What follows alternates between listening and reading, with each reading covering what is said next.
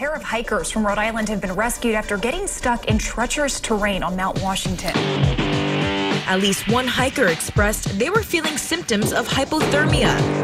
Officials tell us the hikers were brought to safety around 10 p.m.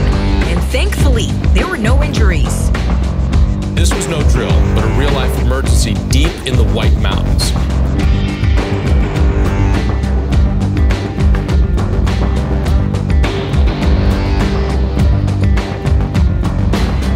Broadcasting from the Woodpeckers studio in the great state of New Hampshire, welcome to the Sounds Like a Search and Rescue podcast, where we discuss all things related to hiking and search and rescue in the White Mountains of New Hampshire. Here are your hosts, Mike and Stump. Okay, do you know my waveform for Yeah. Oh, I could cut out millions of them. Can you spot my waveform for like right away? Absolutely. Yeah, it looks like sort of like a small potato. Really? I'm not kidding. Is a potato? It kind of does. I'm actually looking at the waveform. So, in case you want to use this for the show, the audience, like we use this recording software where it actually like shows your wave files, and you get Stomp used to does them. all the editing.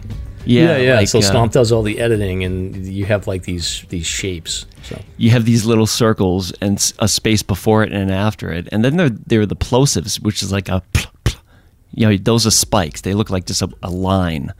So yeah, you can hone in on them and cut them out really quick. Really? Yeah. It's like voodoo magic to me. I have no idea how you do this audio stuff. It's really cool. It's fun. Yeah, I'm learning a lot. But so this is episode 27. Very excited to welcome our friend Jeff back. We'll get into more detail on the intro. But before we start with that, anything interesting you've been up to there, Stomp? Not much, really. Just hanging around, doing some search and rescue stuff with the team just for training and qualifying hikes and things like that. We wrapped up our qualifier for the year, and we're good to go for the winter. Still very keyword on the scene, which is interesting. I don't know. Dealing with I'm dealing with a dying cat, so we had to get a baby fence for the downstairs so that she wouldn't come down here and urinate on the rug and stuff like that. She's really, starting to fail. So I put this baby gate up, and the executive producer loves to come down here and hang out. So about an hour ago, I hear this like awful cry, and I open the door to the studio, and there's the executive producer sitting on the other side of the baby gate looking at me like, what the hell? So is the executive producer the one that is on death's door? Or is No, that's the black one, the black tuxedo cat. The other one is like a calico, but she's really just behaviorally just going downhill fast. And I don't know. What can you do? You do what you can. I mean, we're trying to care for her, and my mother's taking her out for walks every day on a leash, and she's really enjoying that, which is funny. Cats on leashes. We know that that's possible. How old is the cat? I don't know. She was a stray. She walked into our lives, like legit, and maybe 16 plus, I would think at this point. So, yeah, but other than that, there's not much going on. After the, I have a funny story, actually. On the way to the qualifying hike the other day, this is the, what would you call it? It's the Insecure Kilt Club in Lincoln this weekend, a.k.a. the Highland Games. Are you familiar with this? Oh, yeah. I've never gone, but I know that's like a thing. Like people basically, it's just an excuse to get really drunk, I think. Pretty much. And you throw I know you throw a telephone pole. That's all. You do something, but I laughed so hard. I went into one of the gas stations in Lincoln, and I got to give a shout out to this guy. He's leaning up against his truck. He had a kilt on, and you could tell that he only wears this thing like once a year, and he probably pulls it out of like a dusty drawer or something like that. He looks super awkward in it. He had tan sneakers on and a tan t-shirt, and he's just like looking at his phone and just looking so insecure and squirming and stuff like that. Yeah. And like 20 feet away, there's this guy, this really rugged macho guy in this blue Toyota with a teardrop under his left eye. I mean, it was just the funniest, the stark contrast between these two individuals was hilarious. So yeah, the kilts are in town, people, so. Yeah. You know what that's funny. called, right? So I don't know. Like, I think the Highland Games are supposed to be like Scottish, right? But I think everyone just sort of misconstrues Scotland and Ireland and the whole culture. Oh, sure. I honestly, I have an Irish background, obviously, but I don't even know the difference. But I know that and I just found this out, like so I'm in my 40s and I just learned this, but like all these people that sort of walk around with their Irish pride in the Boston area, there's millions of us around. Yes, they're right. Apparently we're called plastic patties. I guess that's what they call us, is like sort of fake Irishmen. Oh, what, the newer generations? No, anybody that's sort of American that pretends like they're super pride, the Irish pride stuff. They're like right off the boat. Considered, the real Irishmen call us plastic patties. So, which I'm pretty much over my Irish pride days. I was over those, I think, when I was about 18. But that's funny. Yeah. Have you gone to these Highland Games? I do know that they have that one thing where they throw the telephone pole, which I've always thought is kind of cool. I used to watch that on Wide World of Sports. Yeah, it's pretty epic. I mean, no, I've never gone. I drove by it today, actually going over to Conway. There's a supply chain issue with boots. Have you seen this? It's starting to impact gear again. I know there was an issue with snowshoes. Now there's boot issues. Really? I think there's all kinds of weird things going on, because I also heard, first of all, in Massachusetts, they had to use the National Guard to help with driving buses, kids to school with buses. But also, like, I heard that there's like a national trucker shortage as well. And then I've also seen a bunch of videos where they're saying like these container ships are not coming over at the right time. So I don't know. The world's on the brink of disaster. I don't know what's going on. Yeah, that's really interesting. Yeah. Well, I had to travel. It made me travel over to the dark side of the state, over by Conway. Oh, no. Route 16, be damned. Yeah. What did you get for boots? I picked up another pair of A-Solar Fugitive GTX, which is my go-to for wet weather, warmer climate, wet weather, because they just stick like a magnet. I literally I've had my last pair for 3 years, and the heel was breaking down, and I was like, enough of this. I think I was actually getting knee pain because of them. So yeah, I've got a brand new pair. I'm psyched. Yeah. It's like buying a new car. Have you ever tried them? I've never tried that brand. I got a new pair. So last year I got Vask Snow Bourbons. Mm-hmm. And I just ordered them. So everybody will tell you, like, when you buy gear, like, oh, you have to go to the store and try it on and make sure it fits. I never do any of that. So I just order stuff online, and if I like it, I like it. If I don't, I just return it. But I bought Vask Snow Bourbons because I needed a 400-gram Thinsulate boot. Mm-hmm. And I got them, and I tried them on, and I just, my regular size. They were just too narrow for me, and I don't have wide feet. Yeah. So I returned those, and I got Keen Revel Polar boots, so Revel, and I like them. They're nice. I used them last winter, and I'm gonna keep using them until they fall apart. Huh? Yeah, I've seen those around. They have a good rep for sure. Yeah. But we're gonna do a winter hiking series. I think we're probably gonna have to do 2 episodes, but we'll get into that stuff. Mm-hmm. But anyway, do we want to cover some sponsor and coffee talk? Yeah, we got a couple donations this time around. Sarah, without an H, Sara. She's, like I said, a frequent flyer, and she keeps on donating, which is really great. Thank you, Sarah. She gave us 3 coffees. James Landoli gave us 4 coffees. And, we put these on the story and stuff like that just so people can read what's going on. And thank you for all the great comments and feedback. I really appreciate it. Makes our job easier knowing that people enjoy it and want to come back and listen. It makes us want to work harder, right? Yeah.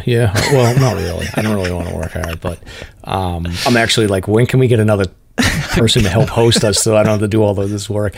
But right. No, it's cool. I mean, we got enough money to cover the startup cost, and I think some of the subscriptions, which is appreciated. I mean, I don't mind paying. I mean, we don't mind paying for this, but it helps. Yeah, and finally, we have a special thanks to Reckless Brewing, again, where you'll enjoy the best food, craft beer, and fun, just 15 minutes from Franconia Notch, and many of the 4,000 footers, and of course, less than 10 minutes from the 5 corners. Thanks, everybody, for stopping by. This has really been cool. Awesome. All right, so you want to transition into the show summary here? Yeah, this is going to be great. I can't wait to hear what Jeff's been up to. Great. Yep. So tonight we're happy to welcome our friend Jeff Rogers back to the podcast. Jeff was on with us on episode 16 to talk about some of his mountaineering adventures, and we covered a rescue that happened at the time on Tuckerman Ravine.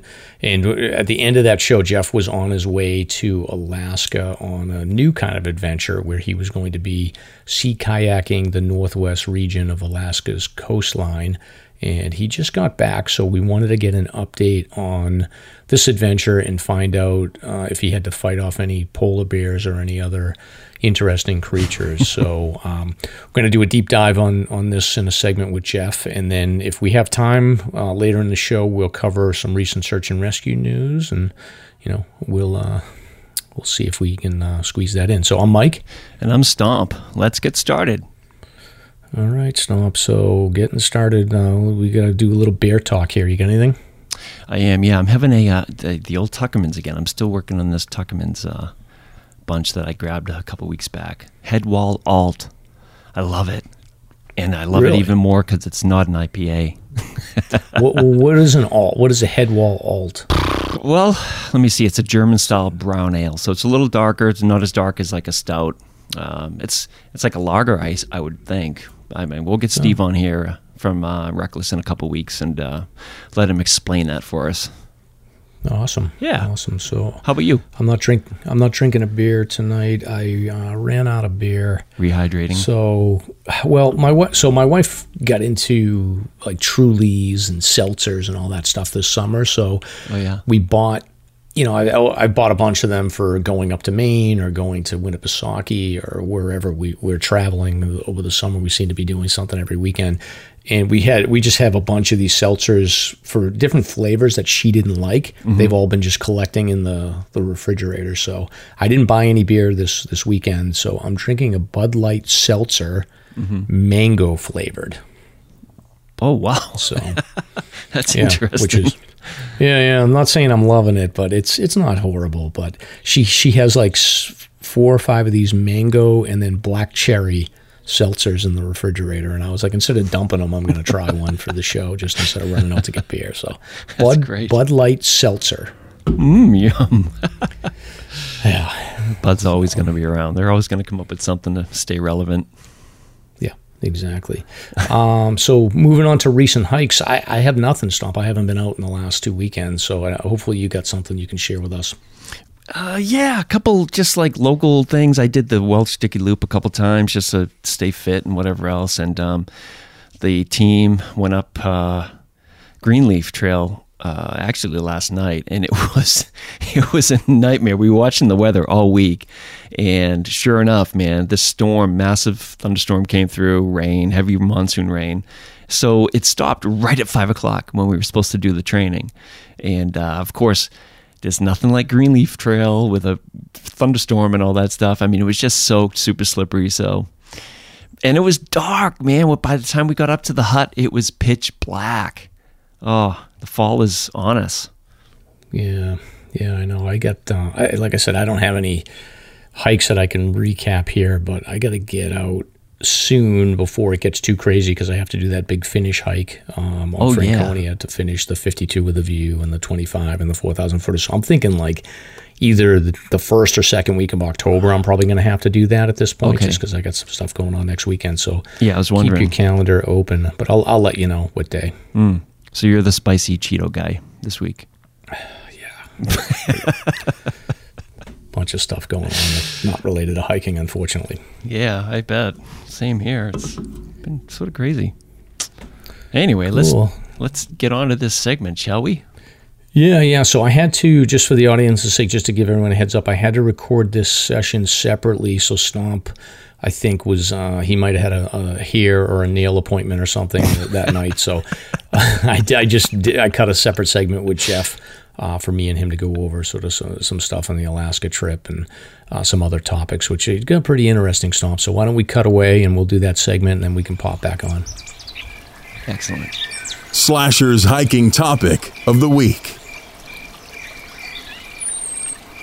Great. So, Jeff, I know we sat down on episode 16 and talked about that rescue in Tuckerman, and we talked a little bit about some of your mountaineering adventures. And I wanted to have you back in. Me and Stomp were both talking about it. We wanted to have you back in to talk about a recap of your Alaska trip.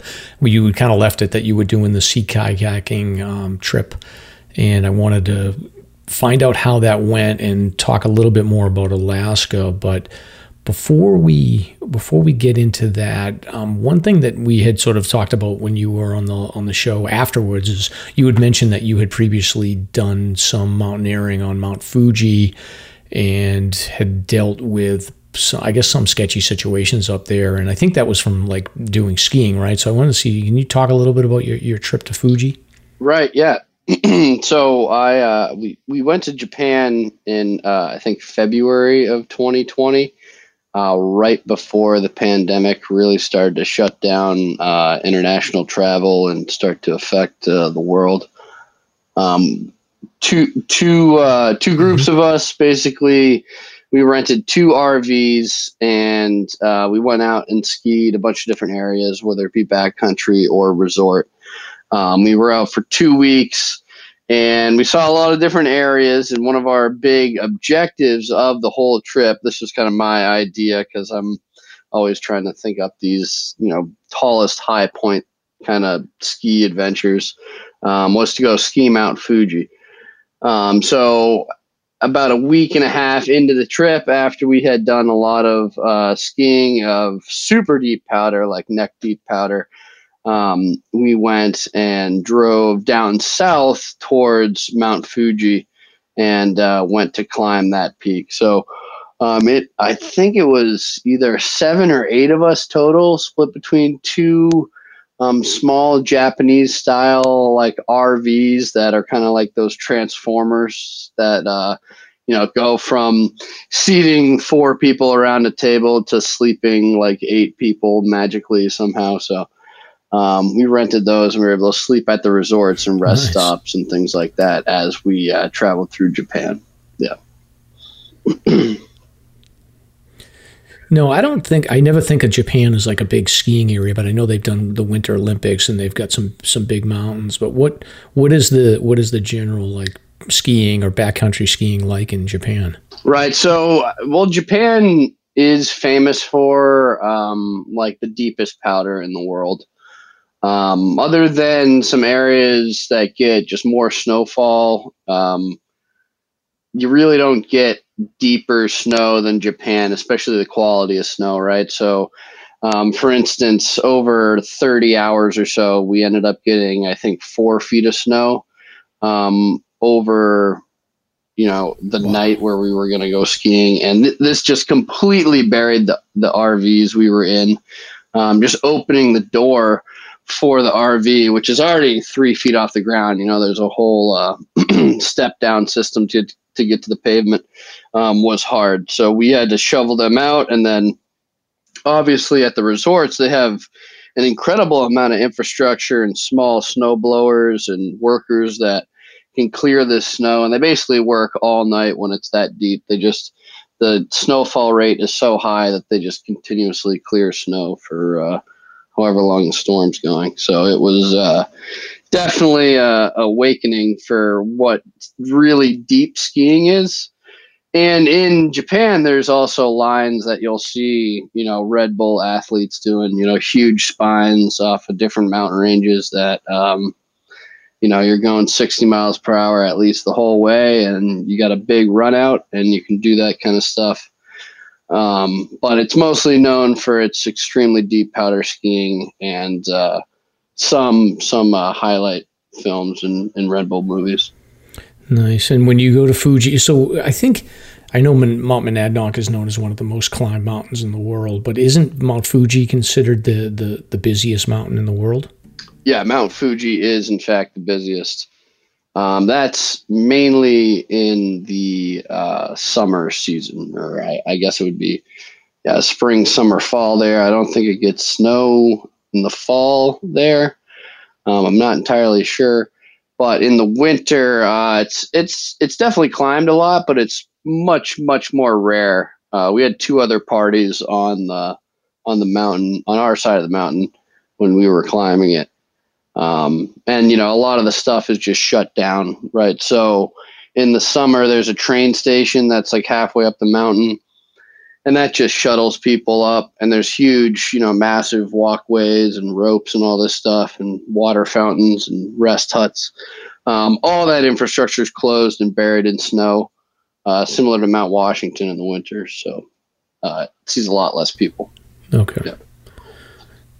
All right. And were you able to skin up any part of this, or was it mostly just hiking up with the skis on your back?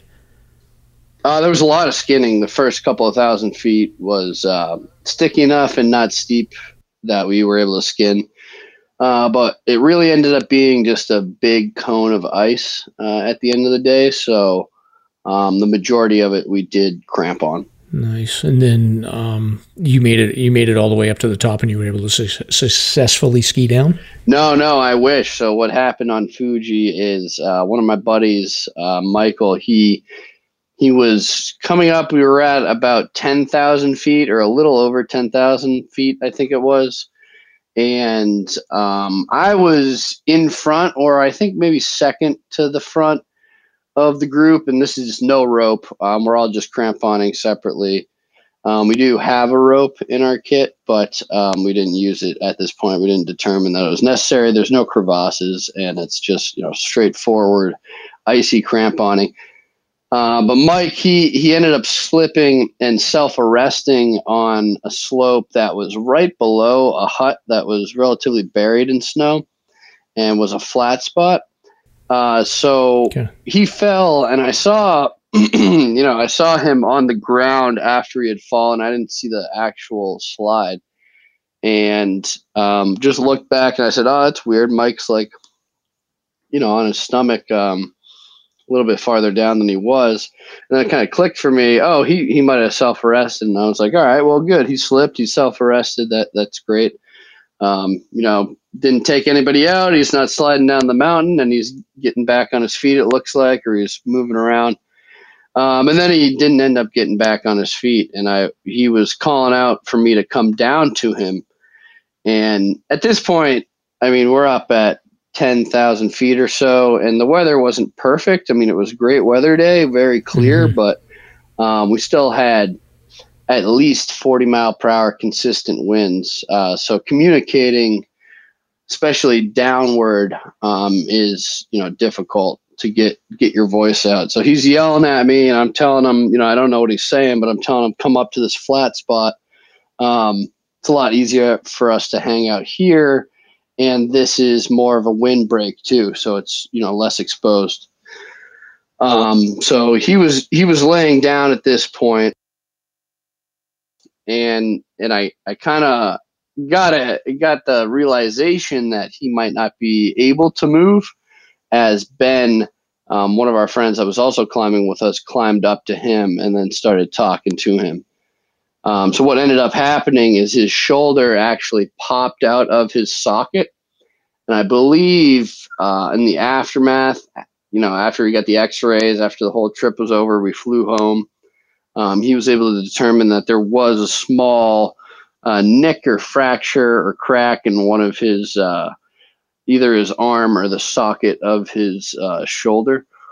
And that, confirms our actions for what we did afterwards, which was short rope him down the whole mountain, and take him, in a non-skiing, non-climbing capacity down the mountain without any more risk. So luckily it all worked out pretty well. Got it. So you just had to kind of bail out on that. Yeah. Now, when you short rope somebody like that, did you even consider telling him, like, okay, maybe we can take some of your gear and you can try to ski down, or was the conditions just too dangerous for that? Right. So the snow conditions were pretty icy, and as far as his gear goes, we took every single thing that he had other than his big puffy jacket. So he was wearing, a big puffy. He had his arm in a sling, which Derek, another one of my buddies, another person who was climbing with us, he brought a triangular bandage, which we were able to construct a sling out of and sling his arm. And then we also had a length of webbing, which I used to lead down climb, basically kick huge steps for Mike, and Derek ended up climbing behind him, kind of in a belay style, just making sure that if he did slip, Mike had someone on his line that could self-arrest him above him. And Mike, he just walked down with his offhand with an ice axe and his dominant hand in a sling, which in that capacity, I don't think he would have been able to self-arrest. And it was definitely a day where if you did slip, if you got any momentum, you were cooking down the rest of the slope. So making that call up there was kind of hard because we were obviously, it was like 11 a.m., I think. Great weather for Fuji in the winter, and snow conditions definitely acceptable that it's skiable. The other people that were with us, other than Derek and myself, did ski down from where we were. So it's definitely doable in those conditions, but we didn't make the summit because Mike got injured. But we were able to escort him 6,000 feet down the slope. So I thought that was a good win overall in the day. Yeah, that's what I was going to ask you. I was trying to figure out what the climbing gain is on Fuji. So it's a lot more than the whites, it sounds like. So Fuji in the winter is a little bit different. You can't get to where 99.9 of the people who climb Fuji normally start. So where we started was the Gotemba train station, and this is one of the lower stations, but it's the one that you can park at with like an RV and it's plowed. So in the summer, I think you can go up a little bit higher, but we basically had an 8,000 foot day ahead of us to get to the summit, and we got most of the way there by 11 a.m., I would say. I mean, 6,000 feet by 11 a.m. is a really good pace. We started at probably 2 or 3 a.m. With skis, big group. I think we did pretty well. But of course, with that kind of injury, you have to turn around. So I think the real takeaway here, though, is we were prepared. We made the right decision. It was the right time. We had decent enough weather where this wasn't really a showstopper. We didn't need search and rescue, and a few of us were able to ski a lot of the mountain. So nice. And did you say, I know you talked about this, but did he end up going to the hospital in Japan, or did he wait till he got back into the U.S. to get checked out? No. So after Fuji, we had, I think, 1 or 2 more days of skiing where Mike just took it easy, and then we went home. And then he had got the x-rays and found out that he did actually mess up his bone structure, whether it be the shoulder or the arm, I forget. Got it. And then is this the crew that you typically go on your big adventures, or was this a mix of new people that you've gone with? Well, so for this crew, I've been on a couple different ski adventures, and I do a lot of touring with them and a lot of mountain biking and hiking.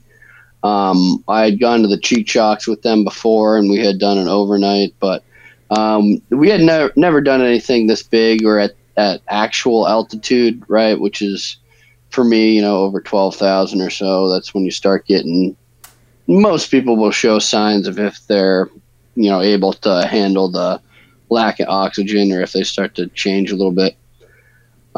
So with this crew, it was relatively new, but I knew from Mike, the guy who gets injured, he can ride his bike 100 miles without blinking. Derek can do the same. These guys are athletes. They're all very squared away. So I really didn't have any reservations on that regard. But obviously, we did have someone slip, fall, get injured. So maybe the experience level wasn't quite there for the objective we were taking on. But again, you never know what's going to happen, so that's just what happened that day. So yeah, well, very cool. That's interesting. I just don't think of Japan in terms of like that huge amount of snowfall, but I know, again, I've seen different movies and the Olympics with the different ski routes, so it's interesting. I always think of Japan in terms of those big, lighted cities and not so much the mountains. But I'd love to get out there someday. Oh yeah. But you guys got in right under the wire with COVID too. Right. And in terms of the cities, oh man, they're there too. We went to Tokyo. We went to the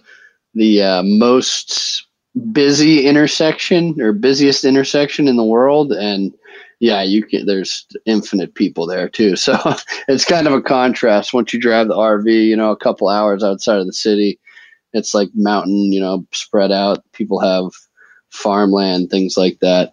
But the city, yeah, there's people sleeping in apartments that make a studio in New York look huge. So yeah, definitely. But yeah, I highly recommend if you ever can get out to Japan. It's quite the experience. The food itself is enough reason to travel. So, yeah. Cool. Well, that's good stuff. But I wanted to switch to Alaska here. So when you were on the show last time, we talked about some of your adventures on Denali and Mount Sanford. But you were heading out to do a new adventure. So for the audience, just a reminder. So Jeff is he's done a lot of, high elevation mountaineering, and he's sort of like one of the most experienced backcountry skiers in the Northeast area here. So he's got a lot of experience in those areas, but sea kayaking, I think, is something you've gotten into in the last couple of years. So you were heading to Alaska to do like a sea kayaking adventure with a pretty prolific sea kayaker. But before we get into the details of that adventure, can you talk a little bit about how you got into sea kayaking and sort of what the appeal is to you for doing it? Yeah, absolutely. So sea kayaking is kind of a niche thing, not a lot of people do it, but it's another way to, I guess, adventure or see the world with some sort of medium between you and what you're traveling through, right? So if you're skinning on snow and you're using skis and you're skiing down a mountain, or you're pedaling a mountain bike on a trail or on a road, or paddling a kayak out in the ocean, it's just another way to adventure. So in that, lowest level, that's exactly what all of my outdoor adventures are kind of pursuing, is just seeing the world and the adventure. It's not necessarily the adrenaline or, crazy ski mountaineering or skiing steep lines. It's more just seeing the world and being able to adventure whatever format it is. So my buddy, my main climbing partner, Alex, he had done a Knowles course, and he had done a 30-day sea kayaking trip. And I thought that was pretty crazy. I'd never done any sea kayaking, and this was a year before we went and skied Denali. So when we went to Denali, right after that, we spent 5 days in Whittier renting a tandem sea kayak and sea kayaking and camping near the glaciers that fed into the ocean there, or into Whittier Bay. And that opened my eyes completely. I was like, wow, this is another way to carry not only what you can carry in a backpack, or in panniers on a bike, but more than a backpack in a sled on snow is a tandem sea kayak or a sea kayak. You can just carry an infinite amount of gear and still, hold at least a 3, maybe 4 mile per hour pace if it's good conditions. So that kind of opened my eyes to how far you can really go, because you can pack a sea kayak for months. You can pack a ski mountaineering kit for maybe a month. Backpacking, I mean, it's really debatable on how far you can go. Some people, can bang out 60-mile days. That's not me, but it just shows you how capable that method of transport is, and that's what was so alluring to me. And also, I've just loved the ocean, right? Living near Maine, living in New England, just being by the ocean my whole life, being able to see it from the water now. Like going to Acadia and being able to just see all the mountains and cliffs from the water instead of the mountains I've hiked has just been amazing. So, my buddy Alex, he bought a sea kayak.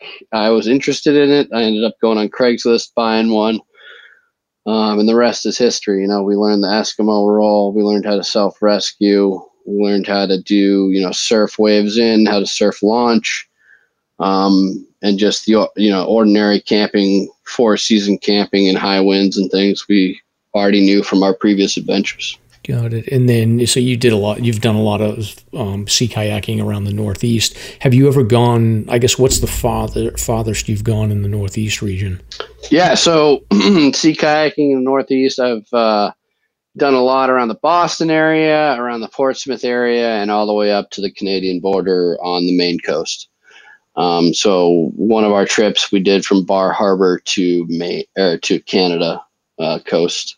And that was actually during the height of the pandemic. We had a plan to go up into Canada and do some kayaking, but it was closed. So we ended up defaulting to a 8-day trip along the coast of Maine from Bar Harbor up to Canada. It was, I think, 160 something miles. I forget the specifics there, but good trip, not a crazy pace. And Maine is just, it's incredibly interesting. There's islands and caves and cliffs and different features and old military bases and history everywhere. So super fascinating. Yeah, and I would assume from kayaking in that particular area, especially northern Maine, that you probably are going to places that people rarely ever visit, I would think. Yeah, I mean, there's definitely been people there because, during the wars, World War II, at least, all these islands were used for a lot of different military purposes, a lot of sub-spotting or, early detection systems for threats. So they're having people there, but now, yeah, it's very laid back. There's mostly just lobster boats and people who are fortunate enough to sea kayak. One of the parts called the Bold Coast, I believe there's about 20 miles of, super tall cliff where you can't really land. So, yeah, it's very rare to see anyone out there that's not in a lobster boat or some sort of, yacht or something like that. Yeah. And is there like a rule of thumb around like you have to stay a certain distance close to land, or do you go pretty far out into open water? So that's a great question, Mike. For sea kayaking, I mean, there is, the sky is the limit. There have been people who have crossed from California to Hawaii in a sea kayak, over 2 months. So there's really no rule or standard that you have to follow. Generally, the average sea kayaker does hug the coast. But of course, I mean, we'll get into this when we talk about the Alaska trip, but there are decisions that you can make on your course, especially on big trips, where if you complete a crossing, it might save you a couple of weeks. Or if you complete a crossing, you can see an island that has a unique feature that not a lot of people see. So there is a lot of attractiveness to crossing to different islands or crossing bays. But most of the time, the excitement does happen along the land. So people tend to stick to that. Got it. And then what are some strategies? I would assume, I'm thinking like northern Maine, even in the summer, it can get a little chilly, and when you're on the water, you never know what you're going to be dealing with. But what are some of the sort of the standard gear and strategies you use to ensure that you can stay warm even when it's, the water may be kicking up or it may be cold on the ocean? Sure. So kayakers' biggest friend in cold water is the dry suit. So from the bottom of your toes all the way up to your neck and your wrists, you're in a heavy-duty Gore-Tex layer, which, imagine a really heavy-duty Gore-Tex raincoat and kind of triple that up. That's what a dry suit is. It's almost like a Gore-Tex gaiter in how thick it is. And that covers your entire body. And doesn't allow any water to get in.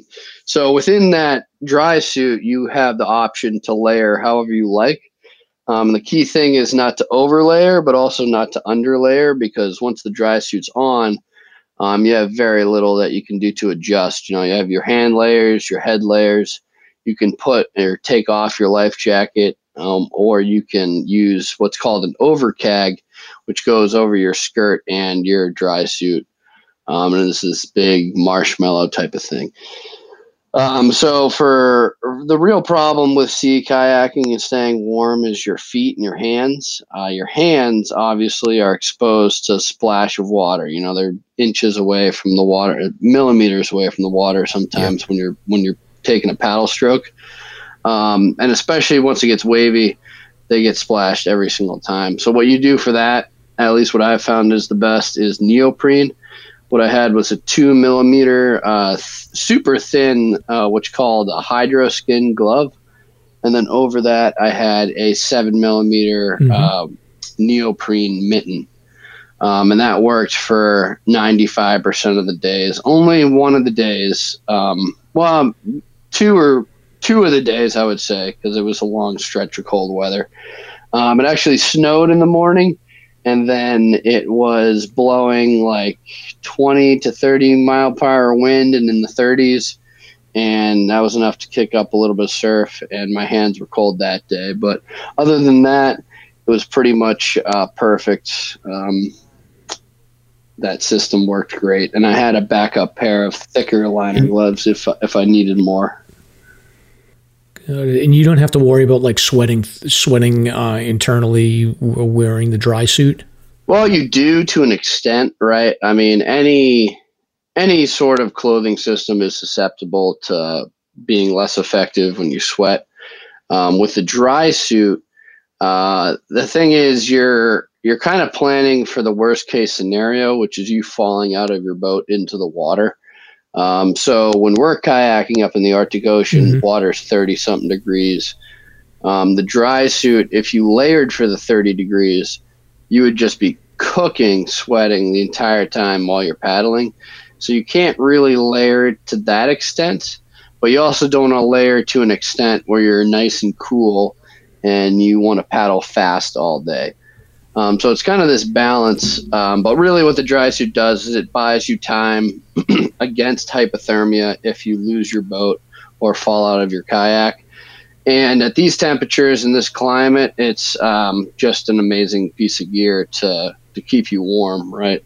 Because you got wind, you got rain sometimes, you have, these different things that cool you off, and just being in a suit that's 100% Gore-Tex is kind of one of the more safe ways to do it versus, using dry suit bibs or a dry top or neoprene.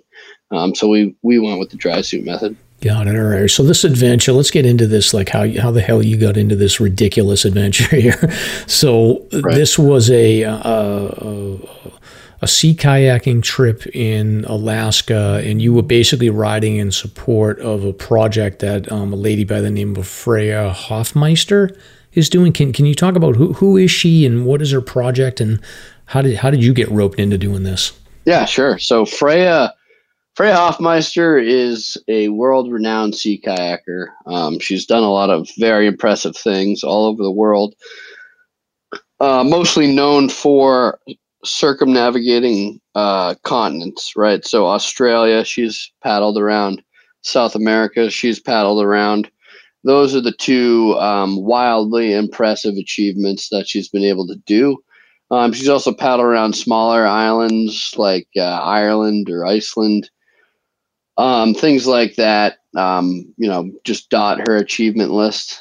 She's also done a bunch of skydiving. She's jumped out of an airplane above the North Pole, done a ton of cool stuff. So she's working on circumnavigating as her last project, North America. And North America is the largest one she's going to tackle, right? Because Australia is pretty small in terms of continents, and then South America is a little bit smaller than North America. And I was able to join her for 8 weeks, going in from Wales to Wainwright, Alaska. How I was able to get with this trip is I just messaged her on Facebook because she's been looking for new partners to paddle with. During the pandemic, it's been a lot harder for her to find paddlers, so she prefers to have a North American partner for this section. And that was kind of key for her to getting someone there, because I think, most countries couldn't travel here, and a lot of countries had at least a 14 or higher day waiting period. So that kind of explains, what she's doing and how I got the chance to join her for this trip. Nice. And were you Did you feel, when you started looking into this, did you feel confident that this was in your wheelhouse and that you could kind of hang with somebody that's done that much, I guess, is that accomplished and has done so many adventures like this? Well, I honestly, I guess the answer would be no. I thought the biggest crux of the entire route, it was a 38-mile crossing from Cape Espenberg to Kotzebue, Alaska. And this crosses the Kotzebue Sound. Mm-hmm. In terms of crossing, the biggest, that's kind of a thing in sea kayaking. A large crossing always increases risks because you're basically super far away from land to the extent where, everywhere you look is just pure ocean. So to get a feel for that, it's like, being super far out there on a remote mountain peak. The ability to rescue or to quickly get out of the situation or hit the off button doesn't exist, right? You're on a crossing. The only way you finish it is by getting to the end of the crossing. So the biggest problem we faced or section on the trip was the 38-mile crossing. And that's what I was most nervous about. I'd never spent, 12 plus hours in a sea kayak without getting out of it. I'd never done any crossing over, I think, 10 miles at that point. So that was where a lot of my doubt lied.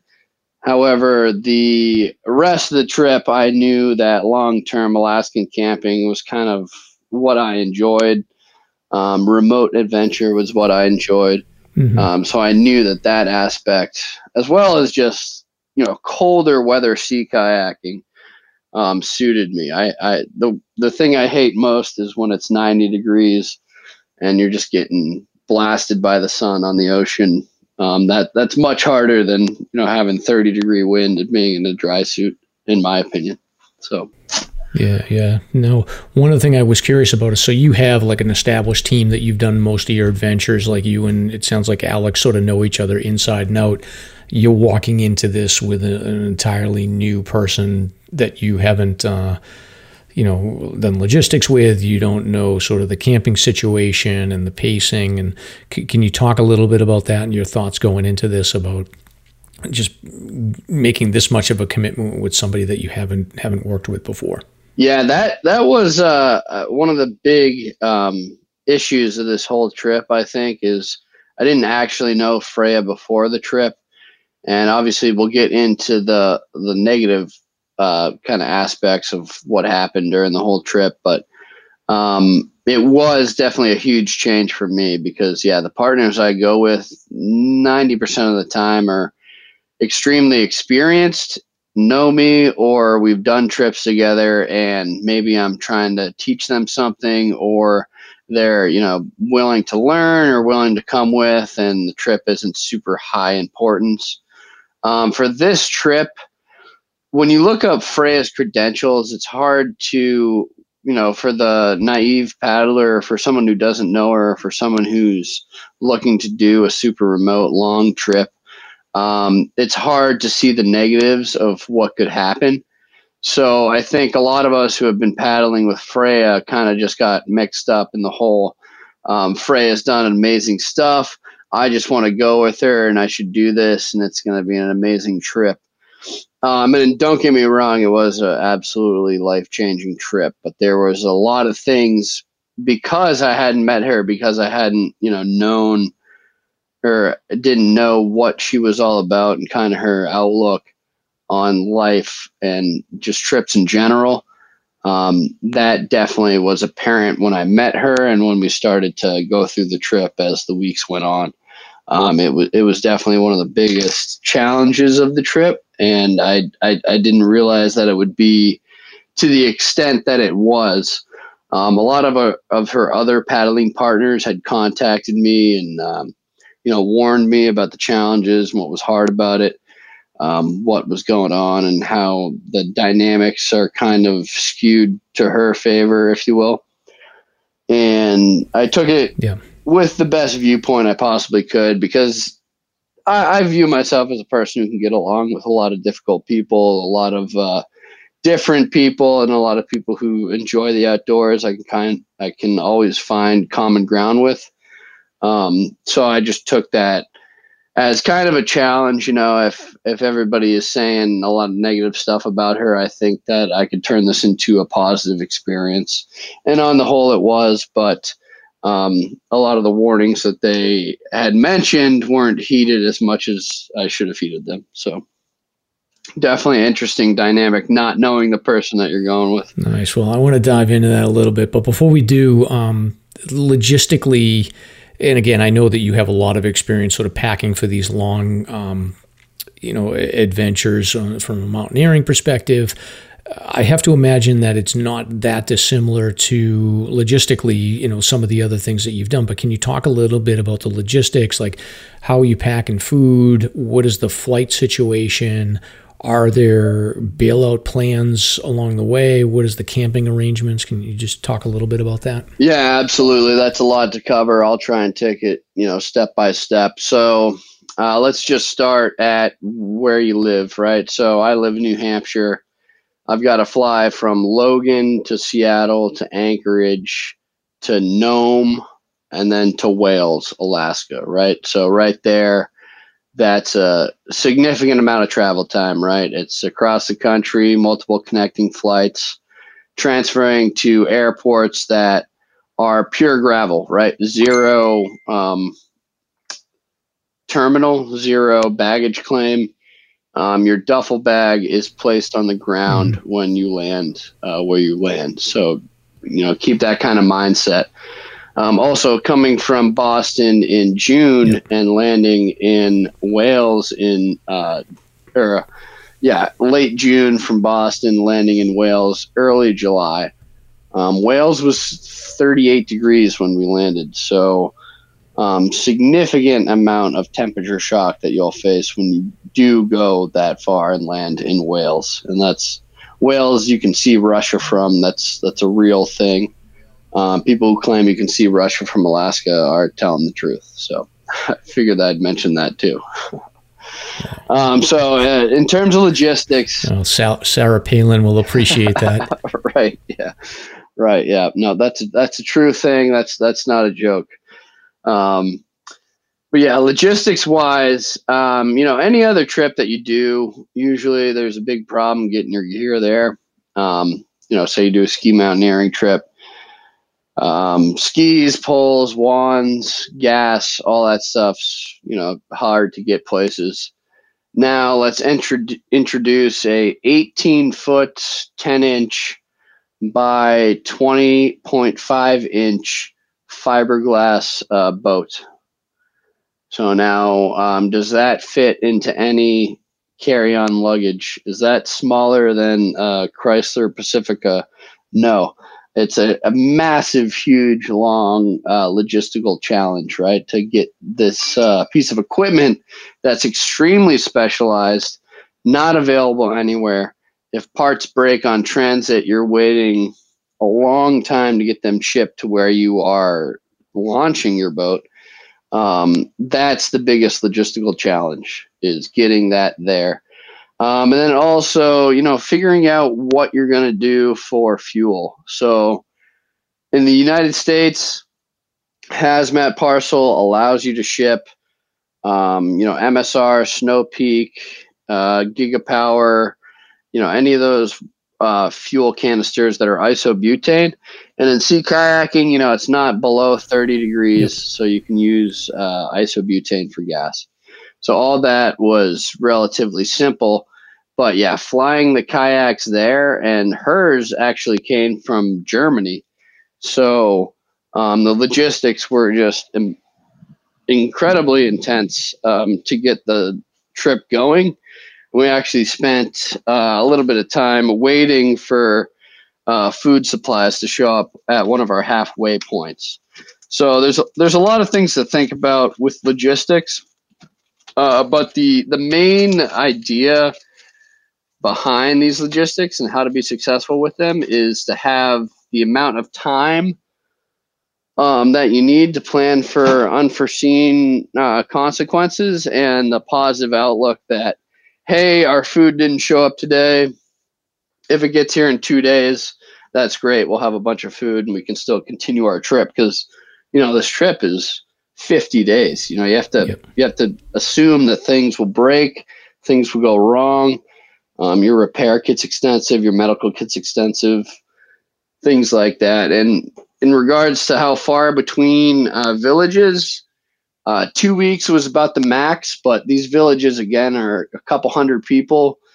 And, some of them don't even have, runways with a building. Some of them don't even have postal offices, things like that. So when you're at a village, it may not mean that you can get what you need or send home what you need or vice versa.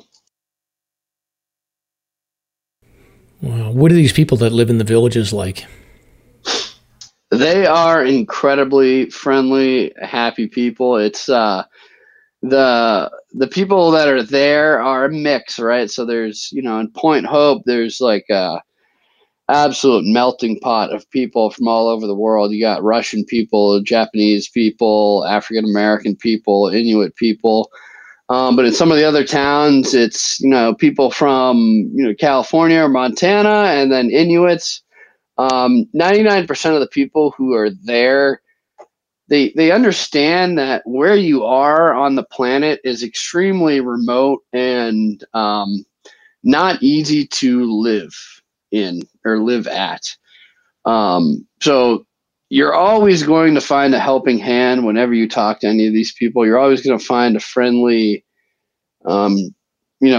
demeanor when you talk to these people, because a lot of the hardships that they face, it's relieved by how well they all work together, right? So say somebody's sled breaks down, you can easily thumb a ride, get a buddy to take it back to your house and figure it out later. Or, if you need water or something like that, I would walk up, talk to somebody there, and they said, "Oh yeah, well, I'll bring you right to the water source, hop on my ATV and we'll get you all settled."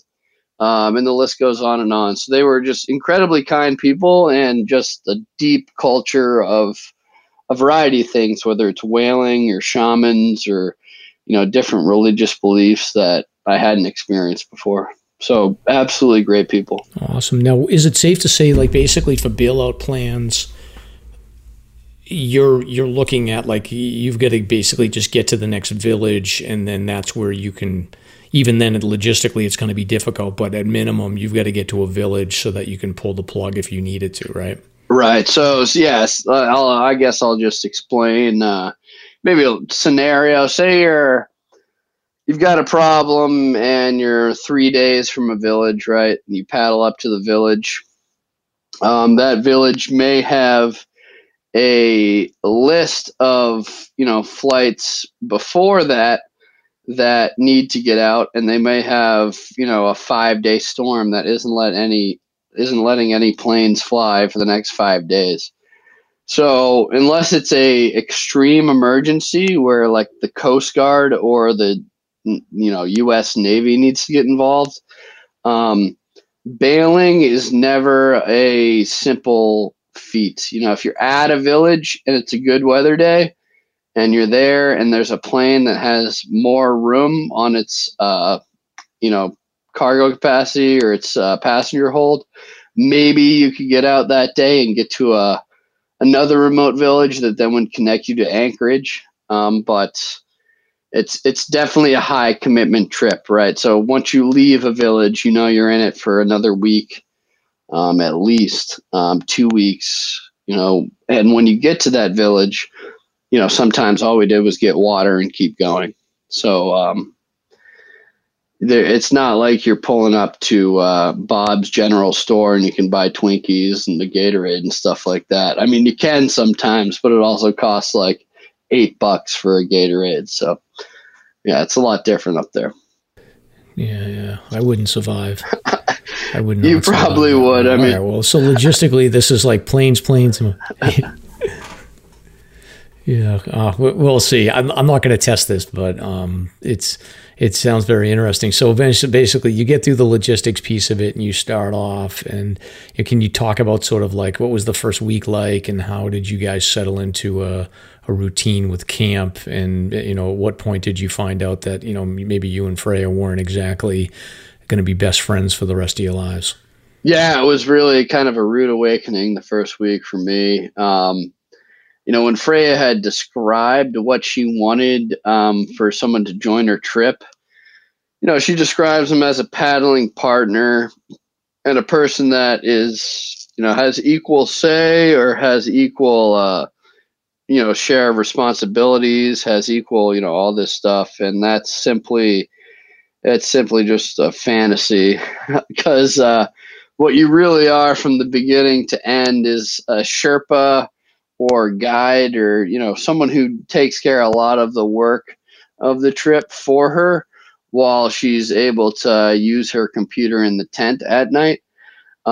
So there's a ton of examples I can give you, but when you asked, when did I realize this stuff was going a little bit, unexpectedly in my viewpoint, the first day we land in Wales, Alaska. Wales is an extremely small village, very low income, trash everywhere, 150 or so people, very friendly people, helped me out, thank God, great people. But Freya, as we were unwrapping our boats, they're packed in foam and wrap and ropes and all this stuff, so it takes you a good half hour to an hour to just cut open your boat and get it all set up and adjust everything. She said, "Hey, can you take the water bags and go get water?" And I said, "Sure, yeah, no problem." And the water bags for our trip are over 40 liters of water, right? So I go, yeah, I'll take take my half, I'll throw it in my backpack and all this stuff, and I'll go grab the water. And she was like, so that's 100 pounds, right? A little bit under 100 pounds. Yeah. Like 80 something, or I think, I'm not entirely sure. Yeah. Probably a little bit higher with the weight of the bags and everything like that. But that gives you an idea of what we needed for our resupplies. At least in the beginning, it was just pure salt water. No good freshwater streams. But so, it's the first day of the real trip. We've spent 3 days with each other, buying groceries, repackaging food into hundreds of Ziploc bags, sorting out food supplies, sorting out gear, packing gear, etc. And the first day we get on the trip, she's like, "Yeah, go fill up all the water." And the water source is 1.5 miles away, right? And she's saying, I'm just going to unwrap my kayak and figure it out while you go get this stuff. And I was like, "Well, you really want me to carry all this stuff back?" And she's like, "Oh, it'll be fine. Like, it's one of your responsibilities is getting all the water." And I was just like, "Oh, wow. Okay. I didn't realize that was one of our not shared camp chores, but my camp chore." Man, the rest continued that way, if you will. It was kind of hilarious how quickly my partner would go from kayaking for the day, the tent is up, and then she's in the tent until the next day where she gets out and starts kayaking early in the morning. So it was a very quick awakening of how the dynamic was going to be. And her asking for paddling partners per se is it's just very misleading. So got it. So you're used to sort of this collaborative effort where you and Alex and whoever else you join up, you're all sort of equally dividing the work, and it's all sort of a team with a singular goal. And now you find yourself, I call it so you said Sherpa, but there's also this concept in road cycling called domestique. So you've got a team leader like the Lance Armstrong, and then there's 6 other people on that team that are basically the domestiques that are making sure that he's in position to win the race. So that's a little interesting if you're supposed to be a partner and you're the the workhorse. Right, yeah, and I understand where Freya was coming from, right? It's her huge trip. She's done all this amazing stuff. She's incredibly famous. She's paid for the boat transportation. But at the end of the day, when you're on a trip for 8 weeks and you treat, your partner as someone who's kind of a, I don't know, second class kind of cook or Sherpa or domestique, as you say. Well, that sounds like he's the leader of the group, which would be a little bit different. But either way, it's definitely a fundamental where, after a 50-mile day of sea kayaking, I'm tired too. But, I've got to set up the bear fence, load the shotgun, cook everything, drag her kayak up the beach, hang and take down her clothing, and then do all this stuff for her. It's kind of one of those things where it makes you kind of just scratch your head. You're not what was described in the initial trip offering. But again, I'm the person who went into this trip with zero knowledge of how the dynamic was going to be or how, ultimately inexperienced and reliant on me she was. So that kind of changed the whole dynamic for a much different course than I saw, in my mind beforehand. Interesting. Did you find that there were days that you guys sort of just had a good time out on the water, or was it just a constant grind? Because I have to imagine there's got to be some beautiful scenery. You must have seen some incredible wildlife at some point. Like, what were some of the high points for you? Well, that's the thing. On the water, Freya is an amazing paddling partner. She, her vision for the sea, her ability to, understand different features of the terrain, how shoals affect water, how currents will affect water, tides, weather patterns, identifying clouds, things like this. You cannot have a bigger asset. So we had a lot of amazing times. We saw a variety of different wildlife, whether it was dead or alive. We saw cliffs that were, 1,500 feet tall with birds on it, in the thousands. We saw a lot of amazing things: walrus herds, whales, bowhead whales, beluga whales, just amazing stuff. Thousands and thousands of starfish, jellyfish, things like that. But that was kind of the difference between the on water and off water was really what was the deal there. While we were kayaking, there were waterfalls, grizzly bears, caribou, everything on the water, and it was amazing. We were also in, it just kind of feels cool to me at like just a fundamental level to be just so far out there with what you have packed and what you are traveling with and like what you're capable of doing. And just like knowing that like there's been, I don't know, a couple other people to ever kayak the shore, and who has ever camped? We have camped like probably nobody. It's just kind of cool to be so far out there, like hundreds of miles away from the most remote village, and then thousands of miles away from like the nearest CVS. So it's just kind of cool to like be in that mindset, be in that kind of life. Yeah, and it's so funny you say that, because a lot of times like I'll pat myself on the back, just I'm in the middle of the Pemi wilderness and I'm sort of like, I'm so far from civilization, but you're sort of like, hold my beer times 100 when it comes to going out into Alaska, like an adventure like you just went on.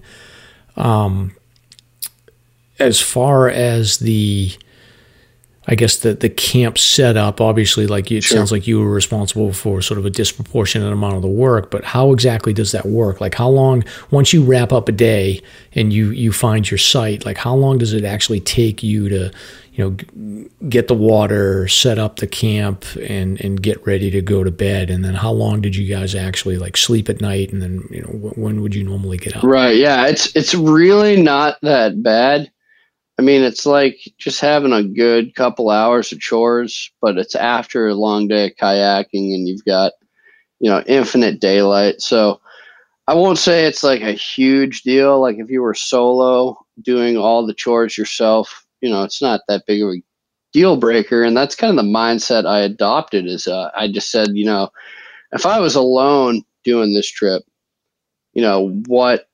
how could I complain about this right now? Right. So, but to answer your question, so we'd wake up 4:30, 5:30, maybe later if the weather dictated it.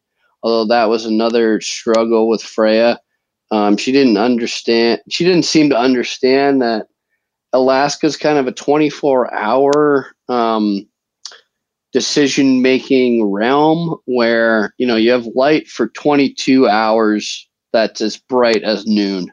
And you've got 2 hours that's as dark as a full moon or dusk. So you can read a book inside the tent without a headlamp. So when you look at the weather and when you look at how you want to approach these different areas that you need to progress through, you can take the 24-hour clock into your consideration, right? It's not we only have 12 hours, 16 hours of daylight. That's not true, right? So you have this entirety of the time frame. So that was a big thing that we just were never able to kind of mesh on. As soon as I got into Alaska, I was like, well, time to adapt to whatever time frame we want. As long as the weather's good, we can paddle. And that's like how the previous trip reports that I've read, they would launch at 1 a.m. in calm waters, bang out a ton of miles and all that. And that was kind of a struggle in that regard. But after we set up camp, right, it's we get on the water at maybe 7. The days range from starting at 7 to ending at noon. Starting at 7 to ending at midnight. Huge days. And setting up camp, we both set up the tent immediately first. And then from then on, Freya empties her stuff into the tent, gets into her sleeping bag, whips out her laptop, starts typing on her blog, which I think takes a little bit longer for her because she's German. There's a difference in language. And then she also starts editing her pictures. And that is like her main objective as soon as she stops kayaking. Where as soon as the tent's up, you've got 2 kayaks by the water. You got to cook dinner. You got to set up your bear fence. You got to load the shotgun and wrap it up in between you. Obviously, you set up your own stuff to camp. And then there's the whole idea of, the decision-making talk of what the weather is tomorrow and how we wanted to look at that. I had one of the weather band radios that works like all over the globe. Freya actually has someone who sends her text messages on her Iridium sat phone that shows her what the weather will be the next day. I found it was kind of a 50% accuracy. So it's really wake up in the morning and see what you want to do, and figure out what the day is going to be. So that's the key. But yeah, the entire camp vibe is it's pretty tough when you look at it. If your partner is just immediately in their sleeping bag trying to warm their core body temperature, and you're in the pouring rain in your dry suit, it's definitely no matter how long it takes, a couple hours or so for chores at night, it's definitely a hard on the mental aspect of you're not chipping in at all. Why should I help you out? So yeah, exactly. Do you so the original commitment? What were you going to do? Like 60 days or something? Like what was the? At what point did you bail out and say, you know what, I'm done with this and I'm moving on? Yeah. So the bailout, kind of an interesting thing. The first week I got into the trip, we were in Wales. I started to understand what the dynamic was going to be. We were no longer quote unquote partners. we were no longer kind of sharing the duties of preparing for the trip equally. But after that, I had a realization myself. I kind of just looked. I also had an e-reader, and I was reading a lot of different just philosophy stuff. And I started to think more internally and more just what would I do if I had a stronger mind? What would I do if I could deal with this situation without creating a reaction that upset me?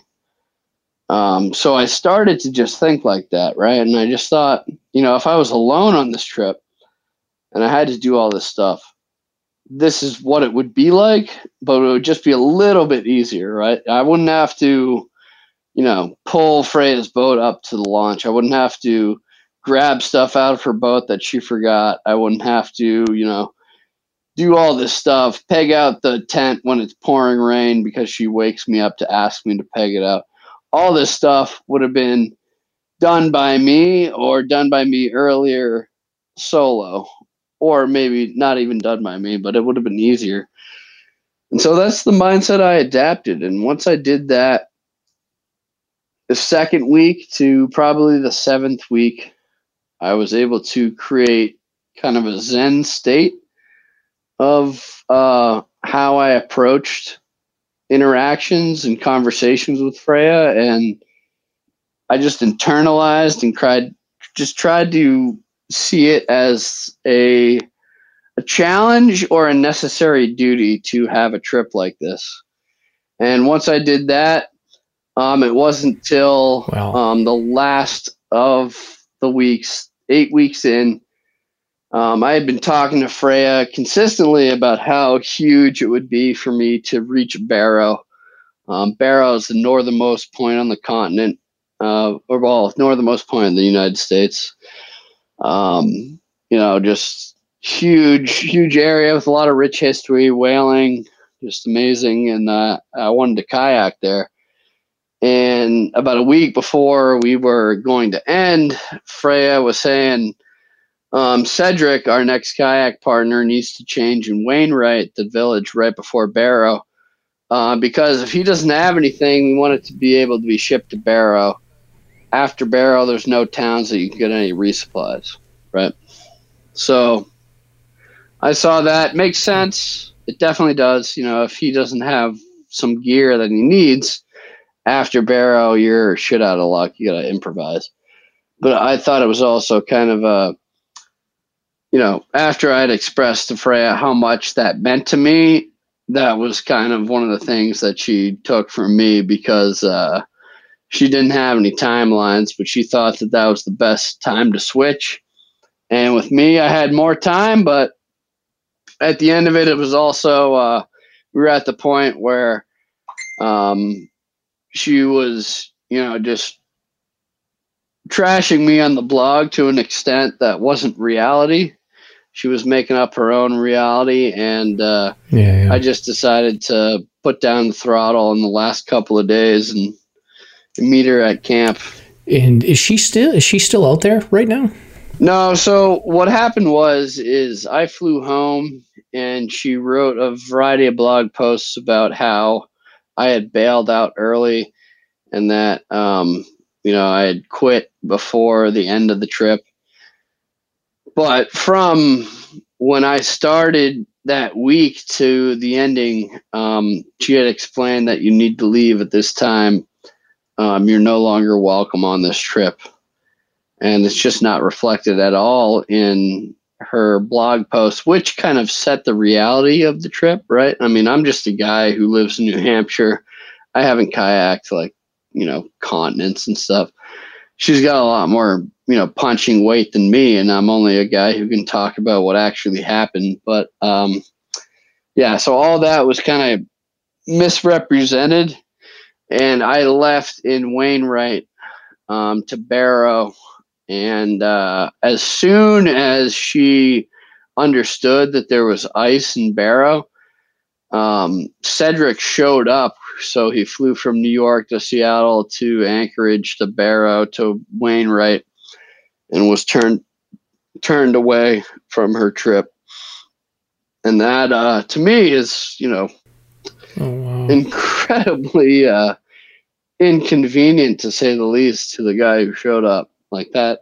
If I showed up after flying 4 flights, thousands of dollars, and was told to go home, I would be, a little bit ticked off. So you think, I'm curious, and I see this with, the piece, as you're describing this, like I keep thinking about Diane Nyad, who was this like ultra swimmer. I think she swam from Cuba to Florida, and, she was always like sort of her public persona was always like really well established. She was all over the wide world of sports and all these different places in the 80s. And it turned out like the real stories behind the scene were that she was a complete monster. Do you think, like with Freya, do you think she loves the kayaking, or has it become this sort of beast that she just has to sort of deal with, where, it's her livelihood, it's what she's known for. She's made the commitment to complete the circumnavigation of these different locations, and she's sort of just stuck with having to deal with it, and she's just lost the love of the pursuit at this point. Yeah, you are 100% right in your deduction.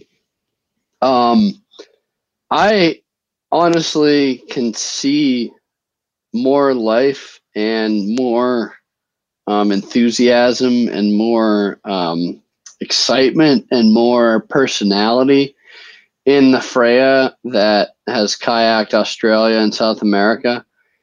In my trip, when I compare, who I thought was my hero, who I looked at as a person who, one, respected the local culture, 2, respected the environment, and 3, thought sea kayaking was, the way to enjoy your life.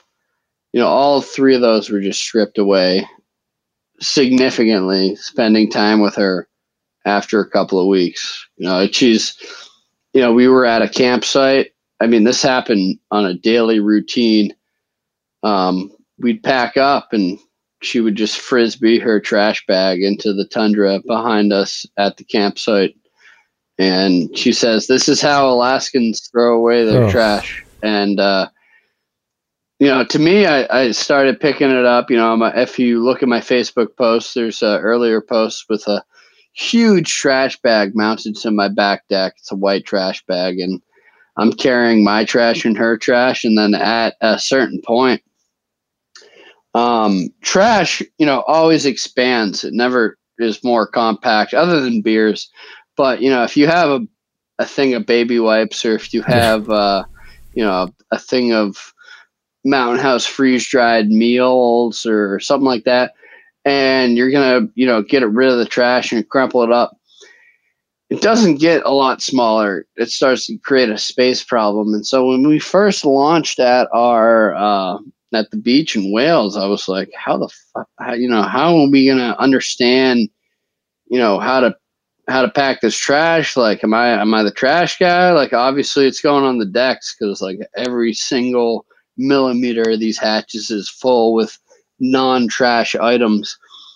And it just turned into this one, not respecting the environment. Every campsite, just throw your trash or bury it in a 2-inch sand hole or throw it under a log.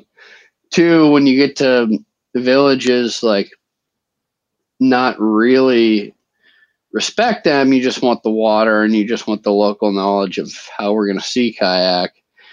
And then 3, she needs partners. She doesn't view having partners as a challenge, what she advertises. She doesn't view partners as being an actual partner. She needs partners to help her do what she's doing. So when her kayak's 350 pounds and she needs to move it because she's on the start of a 2.5 week resupply, she can't do it alone at her life right now. It's just the fact of how it's going. It's nothing against her. It's nothing against any partner. But she needs partners, and now she just leans on them to the extent that they are her Sherpas. And I was one of them, and I lasted as long as I possibly could. So I'm pretty proud of that, for sure. It's really interesting. Like, I didn't know where the story was going to go, but it is fascinating. Like, I'm just, as you're talking, I'm sort of on her website, and she's got a lot of sponsors, and she's got a lot of accomplishments, but like we just touched on, I feel like sometimes, and I even talk about this with Stomp sometimes on the podcast, like, I love hiking, I love getting out there, and I haven't hit that position yet where I'm like, yeah, I just don't feel like hiking. It doesn't excite me anymore. Like, I'm still energized by it every time I go out. But I even said to Stomp, I said, if this podcast ever gets to the point where I feel like I'm hiking just to have content for the podcast, like, I don't want to get to that point ever.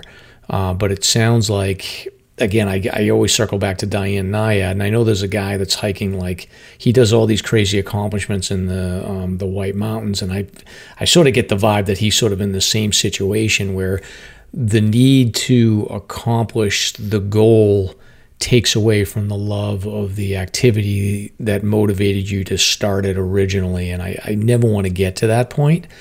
And it's just sort of sad to me that, somebody that is that accomplished just doesn't, if you've gotten so far where you're just tossing trash around Alaska, like, that's just, you've lost your way, it sounds like. Right. Well, I think the key, especially, when you accelerate into doing more advanced things in your discipline quickly, which what I'm trying to reference is me from skiing, smaller peaks in the White Mountains to skiing Denali, or, going kayaking in Maine to kayaking in Alaska. The spice of life is key, right? You just need to switch up your discipline or what you're trying to experience. You can't, for Freya, she seems to take pride in that she has only done one thing, and she has only, kayaked since she could, have the experience to do these long trips. I don't think it makes you a richer person to just chase a goal that's, like, tough on you mentally and tough on you in terms of what you actually want to do for adventure.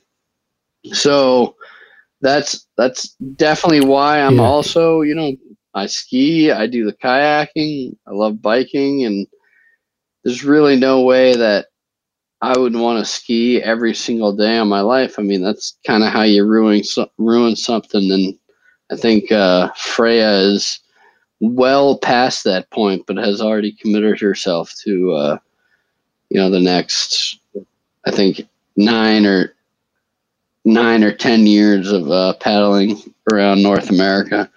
And she may do it, but she's going to need partners. And that's as easy as I can put it. She's going to need help. She is definitely going to need help. Yeah, it is interesting because you always hear these people that talk about, like, find what you love and make that your job, and proceed at your own peril if you do that, because this is an example where maybe that's not the right idea. So any other thoughts or takeaways, Jeff, before we wrap it up? Yeah, absolutely. I think once you get to the point where you think that you're able to disrespect the environment with littering and just making your camp wherever you can, and not respecting the fundamentals that everybody learns as they start going and adventuring outside, that's when I really think you've lost it. And that's what I'll leave it with, right? As long as you can respect, other than toilet paper, which you can bury and stuff like that, as long as you can respect the environment you're traveling through and still genuinely enjoy every day that you're out there, whether it's, a bad day or something that's not ideal for your timeline or plan, that's when you're doing something great. But when you start just treating it like a job, that's the red flag that I would look for. So, yeah, that's what I would say, Mike. Yeah, and I would say I'm just like I'm poking on your Facebook page right now, and that I'm looking at that. I don't know if it's a sunset or a sunrise photo of Vinyl Haven here, but it seems like you're you got back at it with your friends, and you're holding on to it, doing it the right way. So good for you, man. And I definitely want to have you back on for some backcountry ski talk later this winter. Yeah, absolutely. Let me know. Preparing for a good winter, a couple months, and then we'll be skinning up and getting outside in the ice in the Northeast. So should be fun. Very cool. All right, so I will. I'll put some of your info in the show notes here. And again, thanks so much for sitting down with us. Sure thing. Thanks for having me. All right, Stomp. So that was Jeff. We went a little long. Sorry about that. Yeah, it's worth it though. That's a great tale. Yeah, it's very interesting. So I guess so I could never see that happening with me and you, Stomp. If we went on like a 2-week adventure and had to share a tent together, we'd be best friends forever, I'm sure. Yeah, I guess so. Depends how big the tent is. I would bring a really big tent, 2-room maybe. Yeah. That's what I don't know if I can handle that. Like, I'd sleep in my kayak. Well, my biggest fear would be you would be like, I'm going to go on my laptop and you can do all the work around camp. I would be like, I'm not doing that. Oh, man, I might just stay up there and join the Inuit. Yes. Never see me again. Yeah, exactly. But I think we're going to have to bail on the search and rescue news, so we'll table that for another episode. There's a few things going on that I definitely want to cover, but I think we just went a little too long here. So let's call this a wrap. Excellent. Until next time. Thank you for listening. If you enjoyed the show, you can subscribe on Apple Podcasts, Spotify, or wherever you listen to podcasts. If you want to learn more about the topics covered on today's show, please check out the show notes and safety information on slasrpodcast.com. That's SLASR podcast.com. You can also follow the show on Facebook and Instagram. We hope you'll join us next week for another great show. Until next time, on behalf of Mike and Stomp, get out there and crush some peaks. Now covered in scratches, blisters, and bug bites, Chris Staff wanted to complete his most challenging day hike ever. Fish and Game officers say the hiker from Florida activated an emergency beacon yesterday morning. He was hiking along the Appalachian Trail when the weather started to get worse. Officials say the snow was piled up to 3 feet in some spots, and there was a wind chill of -1 degree. And there's 3 words that describe this race. Do we all know what they are? Only one hill! Here's Lieutenant James Nealon, New Hampshire Fish and Game. Lieutenant, thanks for being with us today. Thanks for having me. What are some of the most common mistakes you see people make when they're heading out on the trails to hike here in New Hampshire? It seems to me the most common is being unprepared, and I think if they just simply visited hikesafe.com and got a list of the 10 essential items and had those in their packs, they probably would have no need to ever call us at all.